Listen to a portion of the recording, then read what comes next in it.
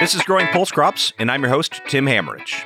Today in episode 10, we explore harvest aids with Dr. Drew Lyon of Washington State University. We also get an update on current pulse markets from Kevin Buxa of Halo Commodity Company based in Fargo, North Dakota.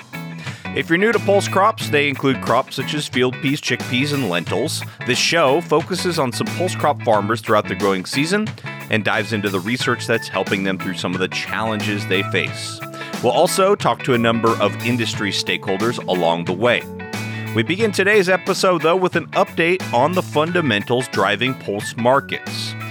Kevin Buxa of Halo Commodity Company joins us. Based in Fargo, North Dakota, Kevin purchases commodities on farm in North Dakota and Montana and sells to various processors and handlers throughout the region. He also runs a standalone third-party trucking company, which enables him to expand his trading to a larger geography and more markets. For pulses, his primary focus is on peas and lentils. I asked Kevin to start off here by just giving us a general update on current pulse market conditions. We should really talk about peas, lentils, because it seems like they're two different animals right now. Yellow peas, for example, we have seen some demand destruction over the course of the last couple of years in the pet food industry.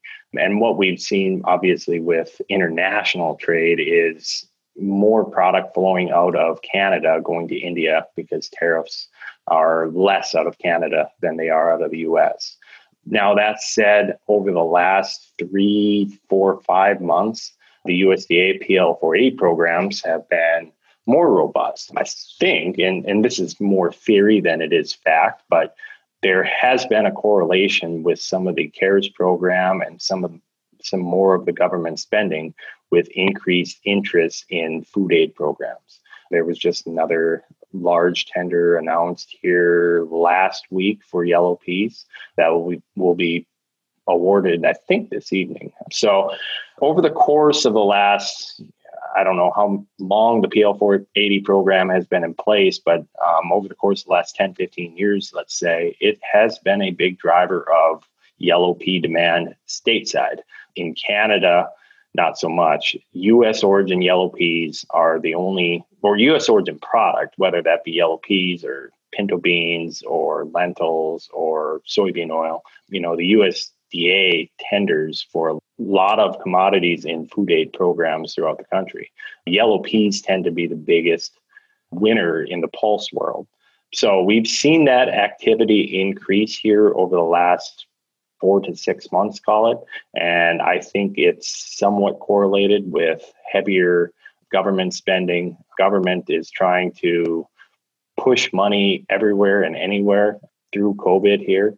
And spending has obviously increased across all aspects of the economy. And I think these food aid programs are just another avenue to support on-farm crop prices as well. I think that's a key driver. So we'll see. I anticipate that will continue to be a strong source of demand going out into the winter. But I think what you're seeing now, the markets have been depressed by a combination of harvest pressure and then a lack of export demand through the summer. And I think we've gotten a little bit of export demand back. And once we start to wrap up harvest here and the combines get put away or put onto different crops and peas get thrown away into the bin, I think we'll see this market come back a little bit as we build demand after we get rid of the supply crunch on us right now. It's not uncommon to see markets struggle during the harvest time period, especially in the pea market. You just do not have the built up storage capacity and the well-defined carry structure like you do with corn and wheat and soybeans. So what tends to happen is processors will go out and forward contract and secure the bushels they need for harvest shipment. And then any extra bushels that get thrown into the market need to be sucked up and shipped out. Generally, you don't see a lot of commercial elevators or commercial grain handlers pile up a bunch of peas like they would corn or wheat. There just isn't the storage return. And there isn't the defined storage return, meaning that there's no futures mechanism to go out and hedge the board and sell a carry. So in turn, what you see, generally speaking, is prices slump right gut slot harvest, and then post harvest see a recovery. And it's probably more pronounced in yellow peas than it is in any of the other crops in the pulse world. But yellow peas, we see that year in, year out. This year, it's maybe a little more pronounced because we're seeing such low prices off the combine for producers. But I anticipate that we'll come back to a steadier market once we get through harvest here into September, October. So as you heard there, that was mostly focused on yellow pea markets, which he said tend to be the big winners of these food aid tenders from the U.S. government. I was curious to hear more, though, about how these food aid tenders work. This was a government PL 480 food aid tender. So it's an export tender. So our company here, we are not set up with USDA directly. We will offer product to companies that are set up with the USDA to participate in these solicitations. So we almost work as a purchasing arm for a lot of these USDA vendors. So the way the process works, the government will announce 10,000 tons of split yellow, number 2 split yellow peas to be awarded for shipment to Sudan or Ethiopia. This summer we participated. There was a large lentil tender, number 3 grade lentil tender. So the government comes out with a solicitation for X amount of tonnage. The companies that are able to bid with the USDA or procure offers for the product and then place their offer in with the USDA, and in a sense, the lowest offer gets awarded. Now, the USDA typically doesn't offer on larger size tenders. They typically don't offer one contract to one sole supplier, so they tend to spread out the awards to. It depends on the size of the contract, of course, but they tend to spread out the awards to multiple different companies participating. And I think that's somewhat of a safety play to hedge themselves against logistical issues. If a facility were to break down during the processing process, that way they have their I's dotted and their T's crossed, and they don't have all their bushels contracted with one facility. So yeah, then the offers are submitted, and essentially the USDA will choose the awardees and then off to work doing the processing. I think that's an interesting look at one major driver of pulse crop demand here in the U.S. But likely, most farmers aren't going to directly participate in these food aid tenders. So what does Kevin recommend to farmers he works with when it comes to marketing their pulses? Every farmer is different. Let me first caveat it by saying that, the storage needs and the cash flow needs and just the risk appetite that each farmer has is going to be completely different for each person. Given the market structure being what it is the last 3-4 years, where we've been relatively supply ridden with these markets that we've been limited on exports, and especially with peas and to a certain extent lentils as well. We found that the best opportunities are looking out at forward contracting, especially forward contracting where you can get an active God clause, give you a little more comfortability with selling something that a hailstorm's just not going to wipe you out and you're going to have to buy it in, right? So going out on the forward curve and doing a forward contract might not feel the best when you're in the moment, but it sure beats the snot out of selling $4 peas off the combine because you don't have a market for them at the time, right? So I would say in general, I hate to call it a mistake because there has been years where guys without a forward contract have done better, right? But I just take a risk balanced approach where if you're making a forward contract at a level that's profitable or close to profitable, and the market goes up, right? Let's say you sell 50% of your expected production and the market goes up. Isn't that a good problem to have, right? In my opinion, you didn't make a mistake by contracting. You managed your risk so that you had surety that you were going to get some of your product moved. And at the same time, the market went up in your favor and you could sell the rest of your crop at even better prices, right? So I try to instill that with guys to take a more of a balanced approach to marketing and extend your marketing window from 12 months to 18 to 24 months. With pulses, it's tough to go out a year in advance, but with certain crops you can. And by doing so, generally you're getting a better price, even though it might not feel as good to sell it, for 6-8 months down the road. As Kevin looks ahead, he sees more opportunities for farmers to capture protein premiums by growing certain varieties. A bigger and bigger item the last few years is some of these protein markets. And we haven't participated with a lot of them, but like we were talking about with some of the food protein, well, some of the animal protein buyers will pay premiums for higher protein peas. And you're seeing that start to infiltrate up in Canada and down here in the States, where certain varieties are marketed as higher protein and buyers will actually pay a premium for. So that's something for guys to think about going forward and find a balance between seed costs and ultimate yield goals.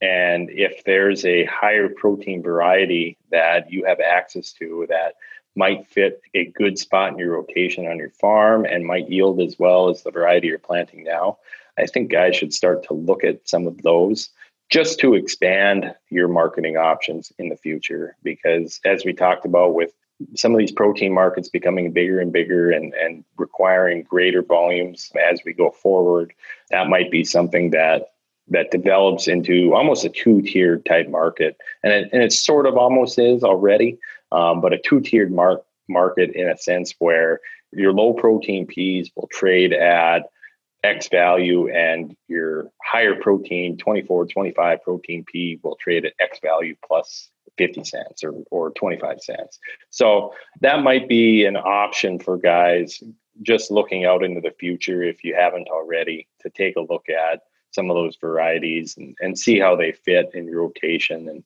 then you got to find a balance between, if there's a yield drag associated with it, are you netting out a positive return growing a higher protein variety versus growing a high yielding variety? So, that's a decision or farm level decision that everybody has to make. But I think it's certainly something that guys should be looking at before going into making their planting decisions. Thanks to Kevin Bucks of Halo Commodity Company for providing us a great pulse market update there and some outstanding marketing advice as well. We turn our attention now to our featured topic, which is harvest. Pulses are indeterminate crops, which means they'll continue to grow and flower until they reach some sort of stress, such as lack of moisture, high temperatures, nutrient deficiency, something like that. However, harvest timing is critical to optimize for both yield and quality, so growers often desiccate their crops in preparation of harvest. Here to talk about this process and the types of available harvest aids is Dr. Drew Lyon. Drew is a professor and the endowed chair of small grains extension and research for weed science at Washington State University in Pullman. Prior to moving to Washington in 2012, he spent 22 years as the dryland cropping systems specialist at the University of Nebraska, their Panhandle Research and Extension Center in Scotts Bluff. His endowment is from the Washington Grain Commission, so he spends a lot of his time with wheat growers, but most of them also include pulses in their rotations. I started off our conversation by asking him, just generally speaking, what are some of the big challenges that growers are facing when it comes to pulses in the region? Well, just the dearth of good products labeled in pulse crops. They're not a major crop in the country, so chemical companies don't see the profitability, I guess, to get a lot of different things labeled in them. They also tend to be a little higher value maybe than some things like soybean. And so they're a little more susceptible to injury. So there's a little more risk aversion for getting some things labeled in pulse crops. So there's just not a lot of good products. And then the soil applied products, one of the struggles they have is you put it on and then we're starting to, as you move into the spring, we're getting drier and drier. And if you don't get the moisture to activate the herbicide, then the soil applied herbicide doesn't work so well. And so then they're really in trouble. Come harvest time, they might have a lot of weeds out there that cause problems with harvest. And that's why they turned to harvest aid treatments to try to knock those back so they can actually harvest them. They're not particularly competitive crops, particularly something like a lentil. Doesn't grow very tall, isn't real competitive. So if you don't have good herbicide activity out of your soil applied herbicides, you're really struggling with weed control after that. Now, obviously, these weeds are a problem. I mean, just in the sheer fact that they compete with the pulse crops for things like sunlight, water, and nutrients. But they also get to be a problem when it comes time for harvest. If you don't control the weeds early, then they're there and they're green when you go out to cut your crop. So if you have a lot of weeds and they're growing well in the crop and your crop's getting ready to harvest, but your weeds are still green and lush, you're going to have those harvest issues. In addition, you don't want those weeds because they're robbing your crop of yield, right? They're taking resources from the yield.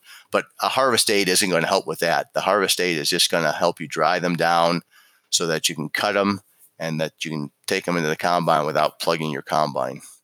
So this is a big reason why it's necessary to desiccate a pulse crop, which in turn is why we're doing this episode. But it's not the only reason. There's actually probably two reasons. A major one is weeds. So the weeds are growing, they're green.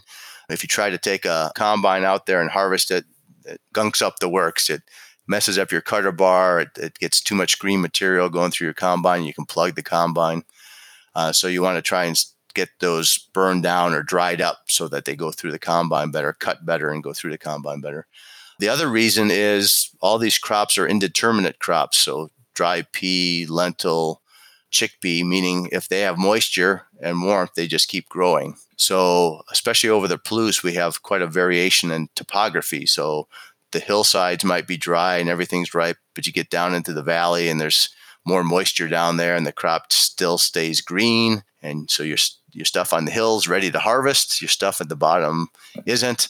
And so you can also apply a desiccant to try to even up that ripening so that you can harvest the field all at once rather than go out there and have to patch in different parts of the field as it matures. So let's talk about the individual tools available for desiccation, or what we'll also refer to as harvest aid. Then we'll go into more of the pros and cons of these major options. Well, there's a number of products out there. The big one that's been used a fair bit, but is starting to get have some problems with it, would be glyphosate. So it doesn't burn down real quickly. It's probably slower than the other products, but it does a pretty good job of taking down good sized weeds and then also evening up the maturity of the crop. But glyphosate, there are some issues with that, at least in the press. The consumers don't seem to want it, and so the industry's shying away from it. And then there's these other products that have more of a burn down, more rapid burn, things like carfentrazone, sold under trade name of AIM. There's Paraquat, sold as Gramoxone, some other trade names. Sharpen, which is saflufenicil, and flumioxazin, sold under the name of Valor and some other names. So these products can be applied. They provide fairly quick burn down. Coverage is really important with that, though. Unlike glyphosate, which is a translocated herbicide, so you just have to get some drops somewhere on the plant and they'll translocate to where they need. These things they don't translocate it, so they only affect the parts of the plant that they touch. So you want to have really good coverage. So you want to have spray in higher gallonages, probably preferred ground application to air application for burn down. So a number of products that can be used. And like I said, glyphosate has some problems. Gramoxone has some issues of its own. It's the only herbicide that has the skull and crossbones on it. So it can be fairly toxic to humans. And They have to be closed containers. You have to have the right equipment on. You have to, only people with certified licenses can apply it. So you can't even oversee it. With a lot of herbicides, as long as you're overseeing the person putting it on, they can put it on, but that's not so with gramoxone anymore. So that may have some issues. It actually is one of the better products for burn down. It burns quickly and the plants stay burned down pretty well, but they have these other issues with them. So that's why I often tell growers, the best thing to do is do the best job you can of controlling the weeds before you get to harvest so that you don't have to deal with the harvest aid treatments. Drew says it's important to look into the harvest intervals for each of these products because they're not all the same, and to keep in mind that a product like AIM, for example, is not labeled for use in lentils. This just reiterates the point again that you should always check labels before using any of these types of tools. I asked Drew to expand just a little bit more on the pros and cons of these options. The benefit of Roundup is it's a translocated herbicide, so coverage isn't nearly as important. So growers can go out with lower gallonages, which allows them to treat more acres with less water, so less trips back to fill up the tank. It also has low cost, and it is quite effective on knocking back weeds. It does take longer. It tends to take 10 days to 2 weeks to get the job done, whereas these other products that are more desiccating get the job done more quickly, but maybe not quite as effectively. And again, glyphosate is a lower cost product than many of these. The other products are not translocated, so they're contact herbicides. So for them to work effectively, you need to apply them in higher carrier volumes. A lot of labels suggest 10 to 15 gallons per acre. And I would say you'd be better at 20 gallons per acre for getting better coverage. So more trips back to fill up the tank, which slows down progress, and slightly higher expense and not quite as active or effective perhaps as glyphosate or gramoxone. One problem with these harvest aid products, just as a category, Drew says, is they can be relatively inconsistent. Some years, these harvest aids work quite well, and in other years, whether it's because of, the plants are really hardened off due to drought or what it is, I'm not sure I can put my finger on all of it, but some years they work great and some years they don't. So just a consistency issue, I guess. But it's hard to know when they're going to work and when they're not. And I think, what I mentioned at the beginning, your best option is to try to avoid the need for it. And you do that by establishing a competitive stand of your crop. So I mentioned earlier, they aren't real competitive crops, but you can increase their competitiveness by planting towards the higher side of the recommended seeding rate, getting more plants out there to compete. Narrowing rows up if that's a possibility to allow them to shade the row more quickly, and then using good crop rotation. So the weeds that tend to be a problem in our pulse crops tend to be the broadleaf weeds. Broadleaf weeds are fairly easily controlled in grass crops like wheat. So have a couple years of a grass crop and then come in with pulses. Hopefully you can clean up a lot of your broadleaves in those 2 years in the grass crop before you come into the pulse or the broadleaf crop. So doing some of these things can be important. Don't get too cheap on your pre-emergence herbicides. Use good pre-emergence herbicide program. We found putting down a product like Spartan early helps increase the chances of getting enough precipitation on it to activate it and give you good weed control. If you wait a little bit longer to planting time, sometimes it's too dry afterwards. Spartan seems to hang in there if you put it down 3-4 weeks ahead of time, and you have a much greater chance of catching moisture at that time. So all these things to try to do a better job of weed control in your crop may help you avoid the need for the harvest aid treatment later. Drew mentioned broadleaf weeds there because they're a major problem in pulses. When I asked him what the industry needs next in order to move forward, this was actually the first issue that came to mind. The real ask from the industry and growers is they'd like to have some post-emergence broadleaf weed control options for impulse crops. There is one tough that is coming along. It's a product that was in the marketplace maybe 30 years ago, and then the registration was dropped by the manufacturer, and it's been picked up by a company in Belgium, and they're working on getting a Section 3 for use in pulses. We keep hearing it won't be too much longer. Maybe we'll have it for next year. I think they've applied for a Section 18 emergency use. I don't know if that's going to come through or not, but that would be one thing, and finding other post-emergence products. Because again, a lot of growers in some years, they put out the pre-emergence herbicides. It's not that they got cheap and didn't do it, but they just didn't get the rain to activate it after planting, and then they still have weed problems. Well, thank you very much to Dr. Drew Lyon and to Kevin Buxa for taking time to be part of the Growing Pulse Crops podcast. We still have a lot of great information coming your way throughout the 2020 growing season. Please subscribe to this podcast wherever you get your podcast, and tell a friend who might also be interested in pulses. You can find all of the old episodes over at www.growingpulsecrops.com. This show is brought to you by the Pulse Crops Working Group with support from the North Central IPM Center. We're releasing 2 of these every month throughout the growing season, so we look forward to bringing you your next episode very soon.